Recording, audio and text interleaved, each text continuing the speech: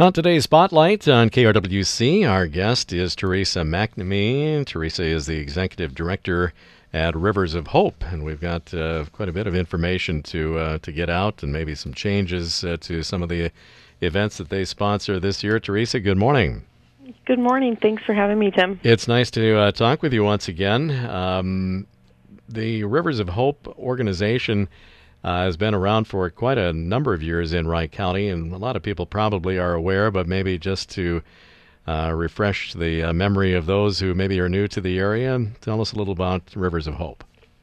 Sure. Rivers of Hope actually celebrated our 30th anniversary last year, so we're just over 30 years serving both Wright County and Sherburne counties. We started out with a school administrator seeing the need to raise awareness around domestic and family violence in her students' experiences, and got some folks together from law enforcement and legal services and other teachers and other community members, and brought people together to have a community coordinated response to domestic violence. And so the mission of Rivers of Hope now is to continue that vision of our original founder, Don Moyer, to continue to provide community-coordinated response to end family violence through advocacy, education, and interagency collaboration. So we primarily work as the agency for Wright and Sherburne counties. It's quite a legacy to maintain, isn't it? Yes, it is. Yes, it's something that we're very proud of where we started from and how we've evolved over the years, and we continue, especially during these times right now, to find new ways to raise awareness, because the issue is still very much a challenge to kind of have everyone know about the impact of violence in our communities, and to kind of bring it out into the open and not have it so private. Mm-hmm. So. And although you work with, closely with other county organizations, whether it be in Wright County or others, you yourself are kind of an independent organization. Is that right? Correct. We are a nonprofit, so we work with all of the government agencies and other private institutions, but we are a nonprofit, and we get funding through grants, donors, additional funders. We have a federal grant as well, and so we really rely on a lot of support through those funding streams, including our own individual fundraisers to make our work happen. And primarily you are kind of a volunteer-type organization, or you have a number of volunteers that work with you? We do have volunteers, and we have a lot of volunteer opportunities typically. Right now our crisis line is actually primarily run by volunteers, although staff do take calls on the weekends. So we do have volunteer opportunities. Right now with the COVID-19 pandemic, our volunteer opportunities are a bit more limited because we have restrictions in our office, so we don't have volunteers in our office very often. But we are staffed. We do have full-time and part-time staff. We're actually up to 9 staff right now, or 10 staff right now. I'm sorry. We just hired 2 new staff members, and we are fully staffed at the moment for both of our adult and youth programs. That's kind of one of the things that we probably tend to forget about a little bit is in this era of COVID-19, that doesn't mean that the need for your services go away. If anything, maybe, I don't know, have you been even more busy than usual, or? That's kind of the question that we've heard since March. We actually haven't shut our doors at all since the beginning of the pandemic here in Minnesota. We were considered an essential service when we had the stay-at-home order. So we quickly moved to remote work and limited our staff in the office initially. And then about mid-June, we started seeing more need to be in the office. So we're about half-staffed in the office right now as court appointments are going virtual and doing remote conference calls and things like that for court appointments. But our work, I would say that we sort of declined in some calls initially when the initial stay-at-home order occurred, but then quickly got up to our normal sort of busy, if you can count it as normal, I guess. But our rates of cases really haven't spiked. They've just really maintained to what we've had before. We have seen an increase in intensity or need, I suppose, around mental health and substance use needs, and so that tends to complicate already challenging situations related to trauma. And so that's been our major increase, is just seeing a lot of needs that are sometimes outside of our scope of service, but we still are the first point of contact for victim survivors to reach out to. And so we end up having to navigate different systems that we may not have had to do before. Mm-hmm. We've talked before, too, about because of the increased population, or as populations in Wright County, and maybe specific higher population zones in Wright County and the surrounding area, as they continue to go up, it seems like the need for your organization has followed suit there too. Yes, it's really kind of hard to say that the incidence or the prevalence of domestic or family violence has increased per se, but our need for services, or our requests for services, have definitely increased over the last year. We've seen about a 20% increase across the board of our programs. And again, this may not show an increase in incidence of violence, but as we get our word out and as we raise more awareness about the issue of violence in our communities, we are seeing people reach out more and partners reaching out more. We get more referrals from Child Protection Services. We get more referrals from law enforcement. The more we talk about our availability and our opportunity to provide advocacy. And so that increase kind of has a couple of reasons behind it, right? It could be a couple of different sources of why that's increasing for us. Yes. Mm-hmm. And is the caseload, is it all referrals, or are people able to contact you on their own too, and do they do that? Yes. To answer to both of those, people can contact us on their own. They can reach out. We have a 24-hour line where it's available all hours of the day, 7 days a week, and that number is 763-243. I just missed my phone number, 763-295-3433. And they can reach out to us 24/7, either during the day when we're in the office, 8:30 to 4:30. We have staff available to answer the calls. And then, like I said before, we have volunteers as well as staff answering after hours and on the weekends. So they can reach out to us, and then we can also get referrals from law enforcement. That's where a lot of our referrals come from after an incident that they get involved with. We get referrals from schools. Even over the summer, we've gotten some calls from school officials. So we get referrals in a couple of different ways. And I would imagine that every call or every case is just that, a case-by-case basis. So there's, I suppose, no real way to pin down the types of services you provide, but is there a way that you can kind of overview what's available once somebody is either referred or calls in? Sure. So if an adult calls in seeking resources, a lot of the time it is involving an order of protection or a harassment restraining order. I wouldn't say that's all of the time, but that's a lot of the time. They're looking for resources to help protect them through the court system. Particularly if there's a situation where law enforcement's been involved, that's often how people get involved with us. And our adult team, they work with them to get an order filed, help them through the court process, and then if there's criminal charges, they help them through that by advocating through the process in the system and help to educate them about what their rights are, what options they have available to them. If people aren't seeking that kind of advocacy support, we also work with them to develop safety plans. Not every situation involves someone wanting to leave the relationship, and so we talk about safety planning and ways to remain safe in that environment.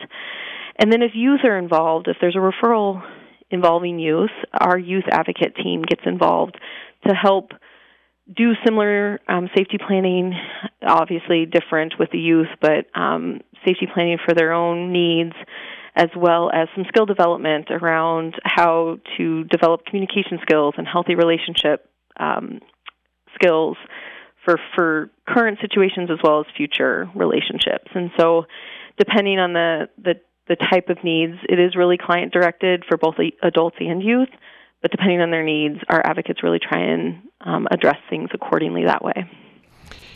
I got to give you a minute to highlight or give kudos to your staff, because they've got to be, I mean, all of these situations, very delicate, and boy, they've got to be trained to know how to handle lots of different situations. You may get, folks that are, really need some help in controlling the situation. I mean, emotionally anyway, and then it probably has a wide range of different of need there. Mm-hmm. Yes, I do need to give my staff a lot of credit and kudos, as you said. I have an amazing team across the board, from volunteers to direct service advocates to our marketing and finance people. We have an amazing team. They're very supportive of each other.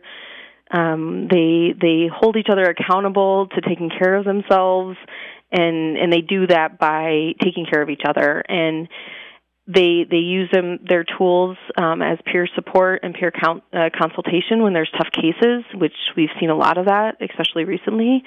And so, yes, they do deserve a lot of credit to be able to navigate some of these really tough calls that they get, our volunteers included, and then just being able to come to work every day and feel excited to do this work, as tough as it is to be able to do this work. And with the pandemic, being able to continue to do this without really skipping a beat and not really questioning what their role might be in that, and just kind of thinking outside the box to be able to meet the needs of those who keep calling us.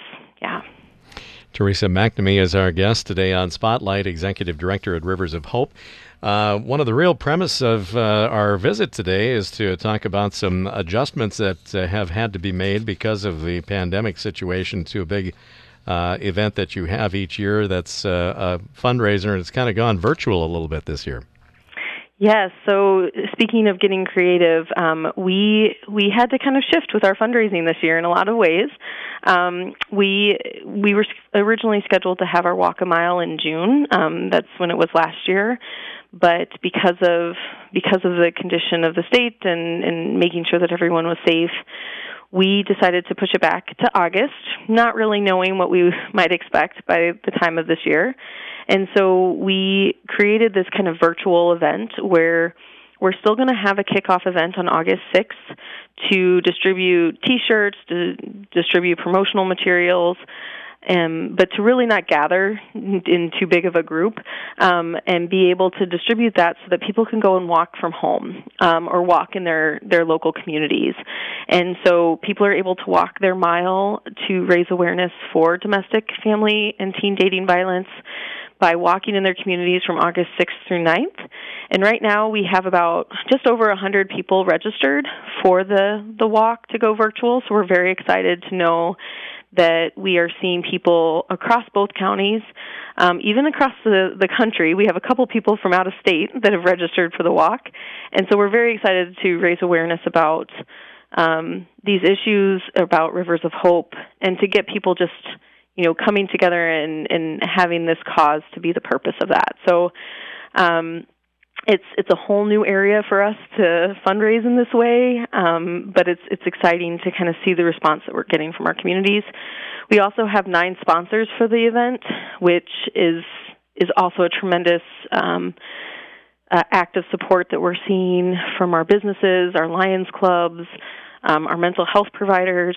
Those are all some of our sponsors, and we're very excited to be able to have such energy behind our event this year, knowing that we didn't know what to expect at this time. This is kind of an event that not only raises awareness, but also lets people blow off a little steam, so to speak, too, because they get creative and have some fun with the Walk a Mile in her shoes. So high heels are encouraged for this. Yes, they are, yes. So the premise of this event in particular is to do just that, walk a mile in her shoes, kind of get to know someone's experience, and in doing that, wear high heels to walk that mile. So we encourage folks to get out and in whatever way to kind of experience it in that way. Seems to me I remember that in the past you've had teams get together, or sometimes they'll get little groups together in support of somebody in particular, or just the cause in general, and they go nuts with costumes and all kinds of things. Yeah, so it sounds like, so based off our registration right now, we have about 9 teams that are identified, and then I've heard from a couple of our sponsors and partners in the community that they're getting groups together. So the Elk River Lions Club is coming together to do their walk together. Central Minnesota Mental Health Center is trying to get a group of their staff as a sponsor together. And then we also know that Big Lake Police Department is coming together to do a group walk as well. And those are the ones that we know of, so I'm sure there's others out there that are kind of individuals coming together to do something special. We are encouraging people, once they do their walk or as they do their walk, to share pictures, share video, share messages on our Facebook page, as well as through email by sending any of those pictures or videos to our outreach email at outreach@riversofhope.org. And as they do their walks, be able to share what that experience was like for them. So they can post it directly on our Facebook page or send us via email, just kind of sharing what they experienced. And are people getting donations too? Is it a fundraising event too? We've encouraged that. Again, as a learning from this, I don't know that we encouraged it all that well and kind of explained that all that well, but we have opportunity to grow in that area for sure in these kinds of events in the future. But if people are wanting to make it a fundraiser and collect donations, we're certainly open to that, and they can reach out to me directly or, again, through our outreach email if they have questions around that. But we have registration open through August 9th, so through the end of the event itself. T-shirt orders are already in, so anybody registering now through August 9th, unfortunately, wouldn't have necessarily a T-shirt for them, but we do have registration open all the way to the end of the night. So. And people can look up the information online and get more information about the Walk a Mile in Her Shoes. Is that on your regular website, or there's a couple of other places too? Yes, they can go to our website at riversofhope.org and see how to register from there. They can also search it through Eventbrite, because registration is through Eventbrite. Okay. One other item that we want to talk about that has been affected by the pandemic situation is definitely is a fundraiser, and that's your annual gala, and you've unfortunately had to kind of do some rescheduling there too. Yes. We typically have had that in October over the last few years because that's Domestic Violence Awareness Month, and we have proactively decided to move that to the spring. We're looking at April 16th to reschedule that, and the event place that we'll be having that is Rockwoods Event Center, and that's currently we're looking at an in-person event, but we're also making a contingency plan for that to have virtual components as well, as a backup to see what might the spring bring. But we did have to postpone that. We decided that pretty early on in the summer, just knowing who our supporters are and where everybody was at with the changes with the pandemic. And so we're looking at a silver lining of that, in that we'll be able to do a little bit more outreach during Domestic Violence Awareness Month and be able to give people a lot of information and educational opportunities to hear more about us, and then hope that we have a lot of opportunity and time to celebrate by April. So yeah, well, we certainly have time to get some more information together on that, and before the gala, we can certainly talk some more about that too. Yeah, that'd be great. Yeah, let's refresh once more about the Walk a Mile in Her Shoes, just to kind of close here, and where people, if they haven't decided to jump in, where they can do that and how they can do that. So the Walk a Mile in Her Shoes, the kickoff event is from 12 to 8 p.m. on August 6th, and we will be meeting at the parking lot at 3rd and Walnut in Monticello, and you can register there. You can pick up your promotional materials and T-shirts if you've got those at that time, and then you go home and you walk a mile, hopefully wearing high heels. If not, your comfy tennis shoes from August 6th to the 9th, and you can register all the way up until the 9th by visiting our website at riversofhope.org or by searching Walk a Mile in Her Shoes at Eventbrite. And if you've got a big pair of platforms from the 70s, you can do that too. So, definitely. All right. Well, we hope the event goes well. Congratulations on getting creative with it. Boy, I tell you, all kinds of organizations have had to really start thinking out of the box on a lot of this stuff. So, definitely. All right. Well, continued success to you, Teresa, and your group, and give the best to all of the folks with the Rivers of Hope organization, and we'll talk again in the future. Thank you so much, Tim. I appreciate your time. Thank you. Okay, thanks a lot.